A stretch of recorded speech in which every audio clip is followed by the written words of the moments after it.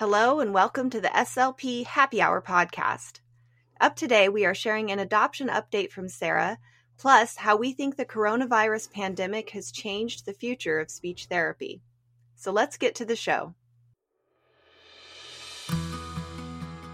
Helpful, compassionate, and actionable, the SLP Happy Hour podcast will help you find more time and ease in your busy SLP life. I'm Sarah, and I work in private practice. I'm Sari. I work in the school setting. Being an SLP isn't about hustle, overwork, and overwhelm, but about finding calm, boundaries, and taking more time to take care of yourself when life gets rough. Using research-based happiness habits and what's really worked for us, we share ideas so that you can find out what works for you in order to find more calm, creativity, and happiness. So let's slow down, take our time, and practice leaving things undone. So let's move forward with less hustle and more slowness, gentleness, and heart. It's time for an SLP Happy Hour.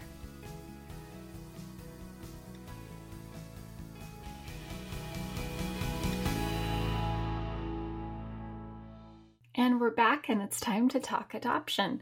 It's been quite a while since I've shared updates of my story here, so it's time for an update. Just as a warning, I am pretty nervous to talk about this topic because it's so personal, but it's a story that's important for me to share, so here we go. I've been in the process to adopt a child from China for 2.5 years. The process has been long, complicated, and difficult. If you're curious about why I chose international adoption, or if you want to hear more, listen to episode 41 of the podcast. So I'm going to fast forward to through the process, assuming you've listened to episode 41 or you just want a catch up of what's happening right now. A year ago, so in March 2020, I was DTC, which stands for Dossier to China. This is the culmination of getting the home study done, which was more than a year of paperwork for the U.S. side of things. And that's for here in the United States for our adoption company to approve us to adopt. And that ended with a home visit by a social worker to tour the house. And we spent 2 long days being interviewed about our childhoods and what kind of parents we'd be and things like that. So after the home study process was the dossier process. That took me another 6 months to a year, and that's when we prepared paperwork that was specific to China. And then we also started to work on immigration documentation with USCIS, the United States Immigration. That involved a trip to Portland, which is 4 to 5 hours away, depending on traffic, to get fingerprinted and photographed. So in March 2020, everything stopped. Due to coronavirus, there was a travel ban, meaning you cannot travel between the United States and China. That means we can't get in and our child can't get out. The travel ban was implemented to reduce the spread of coronavirus.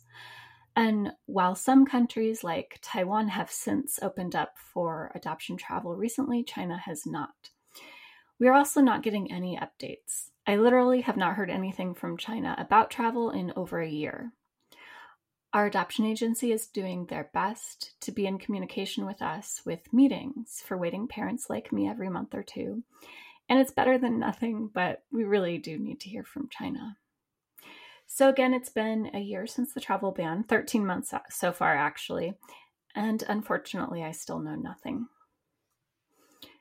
As far as communication with our child, we can send a video to our child once a month, and we've gotten back some photo or video updates every few months or so from the orphanage, which is really appreciated.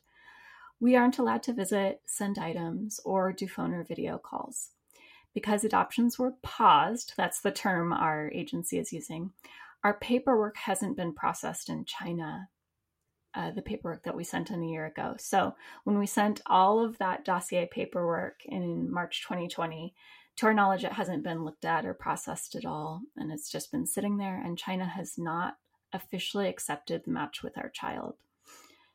I do worry about my child during this time because I'm pretty sure orphanages are overcrowded and kids are getting less attention than usual with adoptions being paused. And I've also heard the childcare workers at the orphanages have to go on 2-week shifts where they live at the orphanage for 2 weeks and don't get to go home and see their families. And then they get to go home for 2 weeks. And that's again to help halt the spread of coronavirus. So I'm guessing the workers are quite burned out as well. And that just tugs at my heartstrings. That seems like a difficult situation for the caregivers at the orphanages as well. So again, there is no news. Travel is closed, has been closed, continues to be closed, and it is because of coronavirus. And China is saying that travel will reopen someday. We haven't gotten any new news about this in more than a year again, so there are no updates. And I know people want to ask for updates, but I think unless I share an update, there aren't any. And it does get tiring month after month to say, nope, still no updates. And now we're 13 months in and still no updates. Yeah, this is a difficult topic to talk about, and it is deeply personal. Sarah has been getting a lot of questions about the status of her adoption, and each time I can only imagine these questions can trigger a pang of heartache and loss. So we're going to do an episode today to share Sarah's current experience, and we'll do it in an interview style. So I'll ask Sarah the questions and she'll respond. And to start, Sarah, can you share what you would like our listeners to know about what this past year's experience has been like for you? So there has been lots of unresolved grief. And grief is tricky because I may feel fine for a few days only to feel sad and hopeless for a while after that. There are days when I question if the adoption is really going to go through, and there are times when it feels like nothing is ever going to work out. I think the context is important here. So just for context, this is 2 years of doing really fiddly paperwork and lots of it, having to redo it, having very little privacy, having things be in limbo. So it's not just the waiting, it's coming out of this difficult experience and then having the waiting and the unknowing. And, also for context, adoption has been hard, but so has everyday life. And I know I'm not the only one, but I've struggled with burnout this year with my work. And although it hasn't been as deep as I've experienced in the past, it's still been a struggle. I also have several people close to me struggling with significant depression, and that's taken a lot of my energy. And I've also personally felt more anxious than usual. So I don't feel like I have as many resources as I usually do. So that's been difficult. If you've had a death in the family, and my father is deceased, so I'd compare it most to that.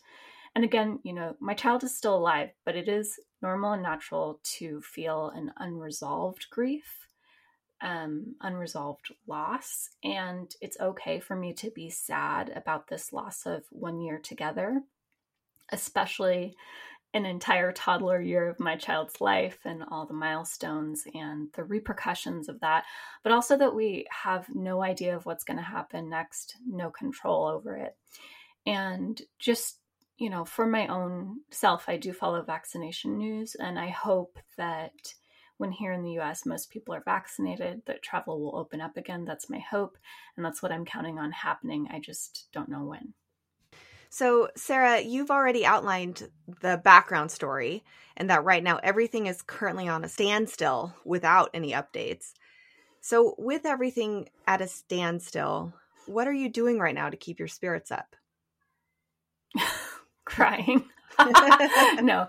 It just totally depends on the day. One thing I'm trying to keep in mind is radical self-care. And some days that feels like taking care of myself is my primary job and my full-time job.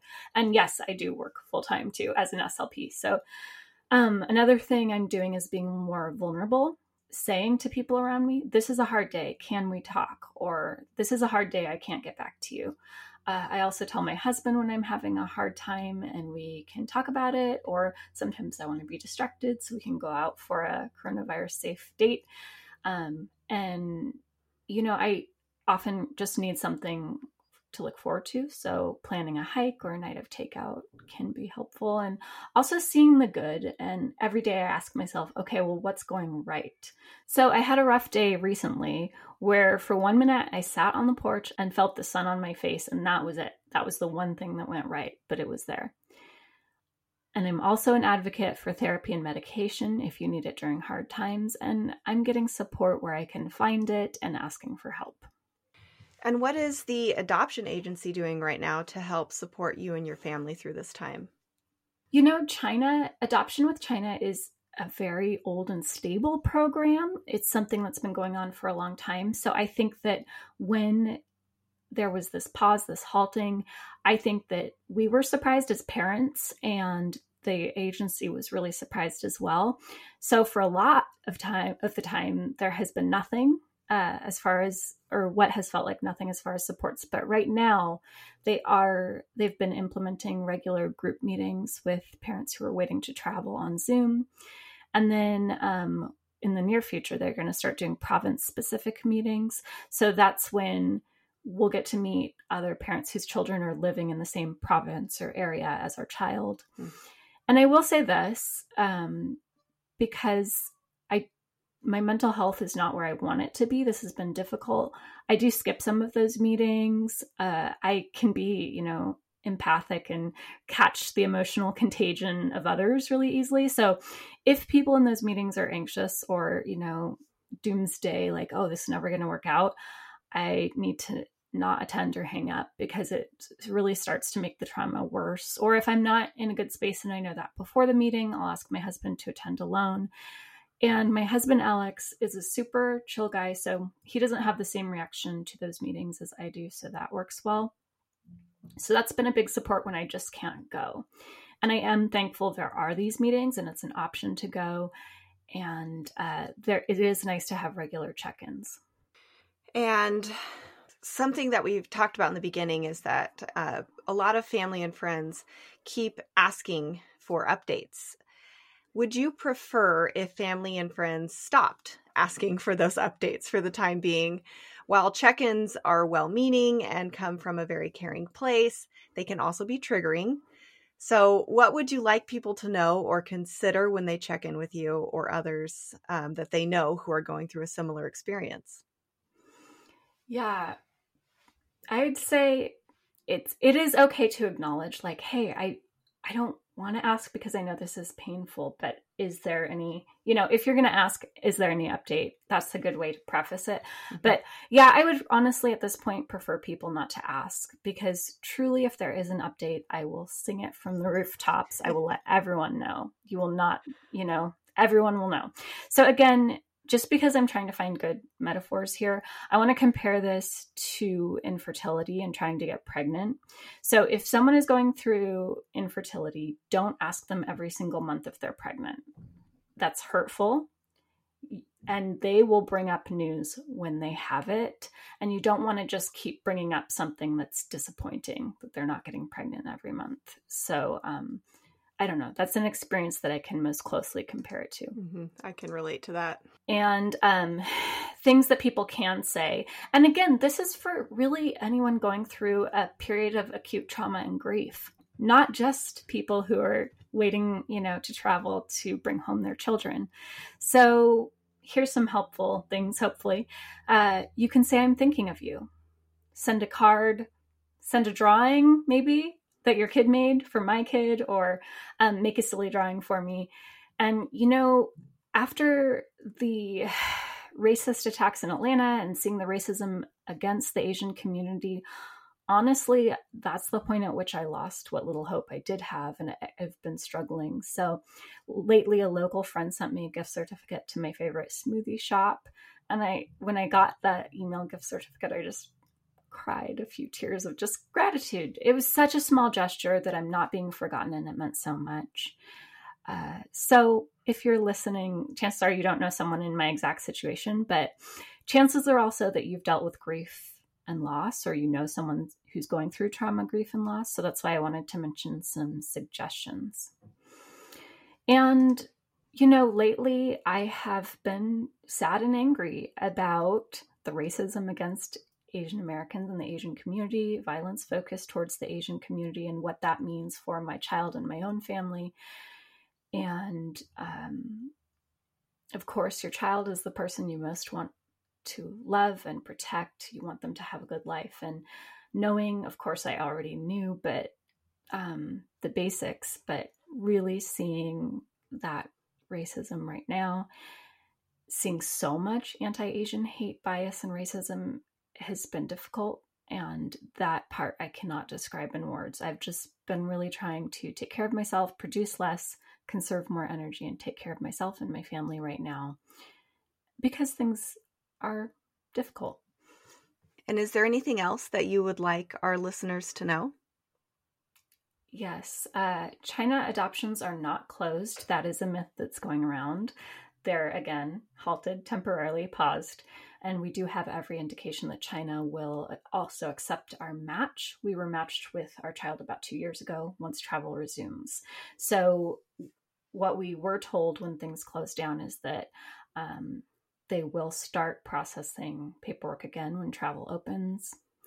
So I do have, hope for and dream of the day that Alex and I will get to go to China and return as a family with our child. But that doesn't make the waiting easier. I also have my good moments and bad moments. I write our child letters on the holidays that they can read when they get older.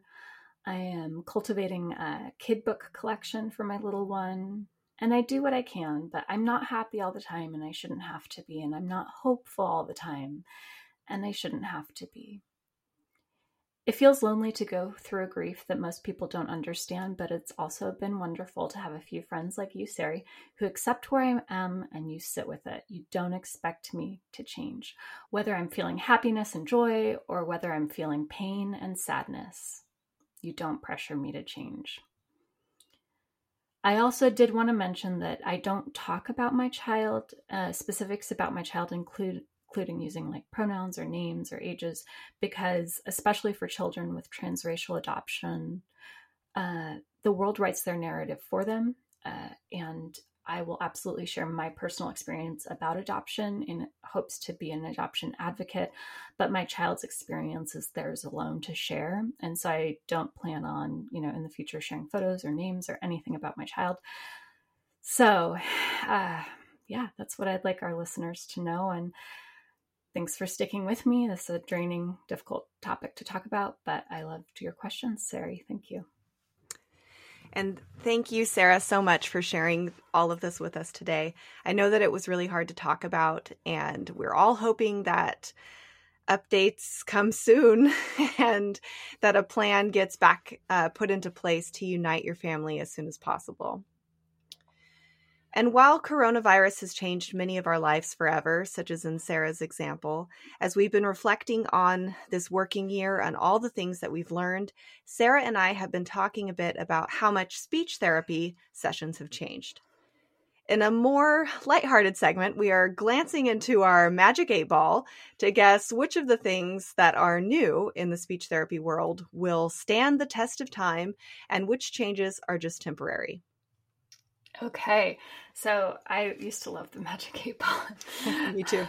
And I wanted to do this also because I wanted kind of a fun segment to lift our spirits and our listeners' spirits as well. So we don't know what's going to happen in the future of the profession, but these are just some fun guesses because I think this time will absolutely change how we all do speech therapy in the future.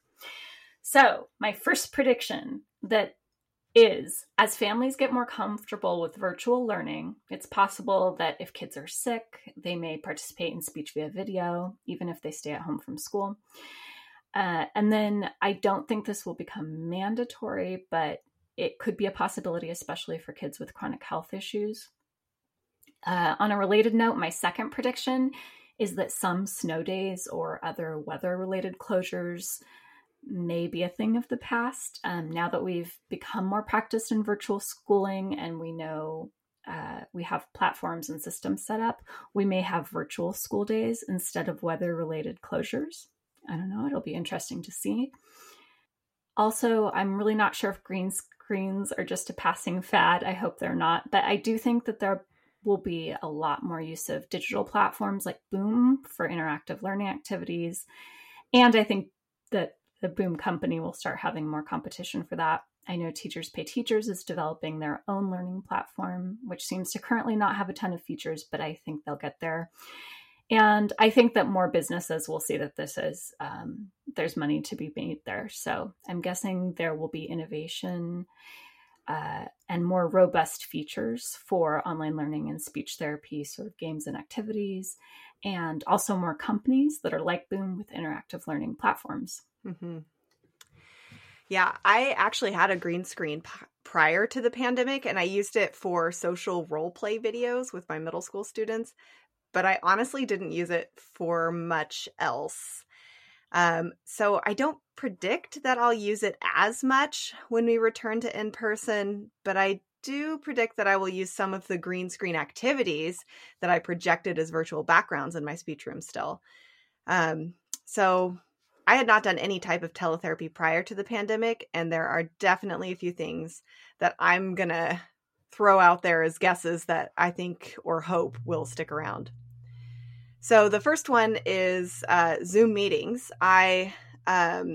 As I've talked about before, I serve multiple school sites, and in the past, I've always tried to make meetings in person, and I would call in as a last resort.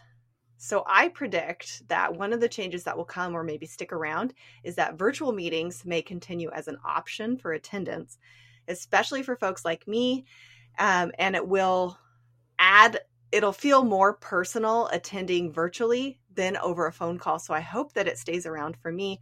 And then also maybe even for families who struggle to get into the school due to access to transportation or whatever it is. And maybe virtual meetings will be an option for them as well, which would be pretty cool. Okay, my second prediction is that working from home may continue to be an option. I think working from home will not be viewed with such a mistrustful eye in the future. And I would predict that maybe during professional development days or paperwork days, it may continue to be an option next year to do your job from home rather than have to go on site, which would be lovely. And my third prediction is I think more SLPs will be open or interested in teletherapy than before. I did not think that I would enjoy it as much as I have. I tend to like to do a lot of activities in my speech sessions that involve movement, and it's fun when we're all in the room together, I guess. And it also makes things easier when students need tactile cues, or maybe you need to use a tongue depressor to see what's going on in their mouth. It's easier to do those kinds of things in person, obviously. But still, the biggest thing that I've loved about teletherapy is getting the families involved and seeing how much they have stepped up to help their kiddos practice more than they ever did when they didn't see what we were doing in speech. So that has been a huge perk for me doing teletherapy this year in the child's home, is getting the parents more involved in the speech sessions. And I will definitely consider doing teletherapy more in the future. That is fun. And I like that, some of our ideas were similar, but they were quite different. So It was fun to see yours. So although neither one of us would have wished for this pandemic, it was fun to think about how this pandemic has changed the future of speech therapy, because it will, and kind of putting our guesses in the basket or in the hat. So that was a fun segment. And before we go, we wanted to share 3 good things in our lives right now. At a time when things feel so heavy, it can be difficult to recognize the good. So this is our attempt to do this and to share good things that we can see. What's good for you, Sari? Okay, so the first thing that has been good is a purchase my husband got for me, because apparently during the pandemic times, I lose my car keys a lot more. Not sure why. Maybe it's because I don't go anywhere. Or maybe it's because I'm not used to packing things as much, putting everything together, so I don't always put the key back where it should be. So my husband bought me one of those, I forget what it's called, but it's a key fob that goes on your key, and it connects to an app on your phone. So when you lose your keys, you just hit the phone app and the little key fob beeps at you so you can find it. And that I didn't want to admit it. I was really grumpy with him for getting this for me, because I felt like he was giving me a hard time for being forgetful. But I've used it at least 10 times since he got it. So it's turned out to be a good thing. The second good thing is beach combing. The ocean is always relaxing, and the trips that we've been able to do during this pandemic have been to the coast, and I really just enjoy walking down the beach and looking for seashells and agates, and it's been something that is bringing me joy these days. And the third good thing is I don't know if I told you this, Sarah, but I have not bought any new nice clothes during the whole pandemic, with the exception of like socks. I think it's because I wasn't going anywhere and I just didn't feel motivated to buy anything nice and new. But for the first time in a while, I decided I deserved some new clothes. And I bought myself one of those subscription boxes to get mailed to my house. And it was so much fun to try on some new clothes and have a few new things. So that definitely brought me some joy. I would love it if you would show me those. I want to see it. I want to see them. I just bought myself like boyfriend jeans that are ripped because I realized all my jeans are skinny jeans, which is the true mark of a millennial, right? So they're coming in the mail today. So yeah. Fun. Okay. All right. For me, I've really enjoyed finally seeing friends who've been vaccinated. I have quite a few friends who are also speech language pathologists or SLPAs, and being able to see them face to face has just, words cannot describe how wonderful it's been. So thank you, modern medicine. Thank you, science. Going on walks now that the weather is nicer, but I do have to also admit that, I don't know, I've just had this thing lately where I'm like, oh, going for a walk is hard, or, oh, I don't have time. I've been talking myself out of it more often, but when I go, it's been great. And baking, I'm still working on perfecting my lemon sugar cookie recipe. And currently I'm experimenting with an olive oil based lemon sugar cookie and still working out that recipe. Ooh, that sounds delicious. Mm-hmm. I'll be a taste tester if you need one. Yeah. And that's it for today's show. In this episode, Sarah shared about the status of her international adoption and what the experience has been like for her family, having everything be put on hold or paused during the coronavirus pandemic. We also chatted about how the coronavirus has impacted our work as SLPs and what changes we predict will remain in place in the future. Sarah guessed that virtual learning platforms may remain in place for students who may temporarily need to be out of school, that snow days may be a thing of the past, and that virtual learning tools like boom cards and possibly green screens will continue to play a large role in our speech room materials. And I predicted that virtual meetings will continue to be utilized, that working from home will be more available, and that more SLPs will be open or interested in delivering teletherapy services. As always, if you want links to anything we discussed today, find the show notes on our website at www.slphappyhour.com and click on the show notes tab. This episode is sponsored by My Childhood Apraxia Speech Bundle. Are you looking for an apraxia bundle that targets your most common goals? Are you looking for a low prep or no prep functional bundle for your students with apraxia? This bundle has more than 100 pages and targets core words, functional words and phrases, word shapes, multisyllabic words, includes a homework packet, and practice with vowel sounds. If you want the packet, you can visit the link in our show notes or find SLP Happy Hour at teacherspayteachers.com. To get on our email list for newsletters, lazy lesson ideas, and other freebies, go to www.slphappyhour.com/newsletter. You can also find us on Instagram as SLP Happy Hour or check out the show notes or our blog on the website. Before you go, would you consider rating and reviewing the podcast? This helps like-minded SLPs to find the show, and we read and do a little happy dance for every single review. So thank you. So that's today's show. We hope you enjoyed listening in just as much as we enjoyed recording it. We hope that this episode has been a little slice of an SLP happy hour for you. Thank you for listening. Until next time.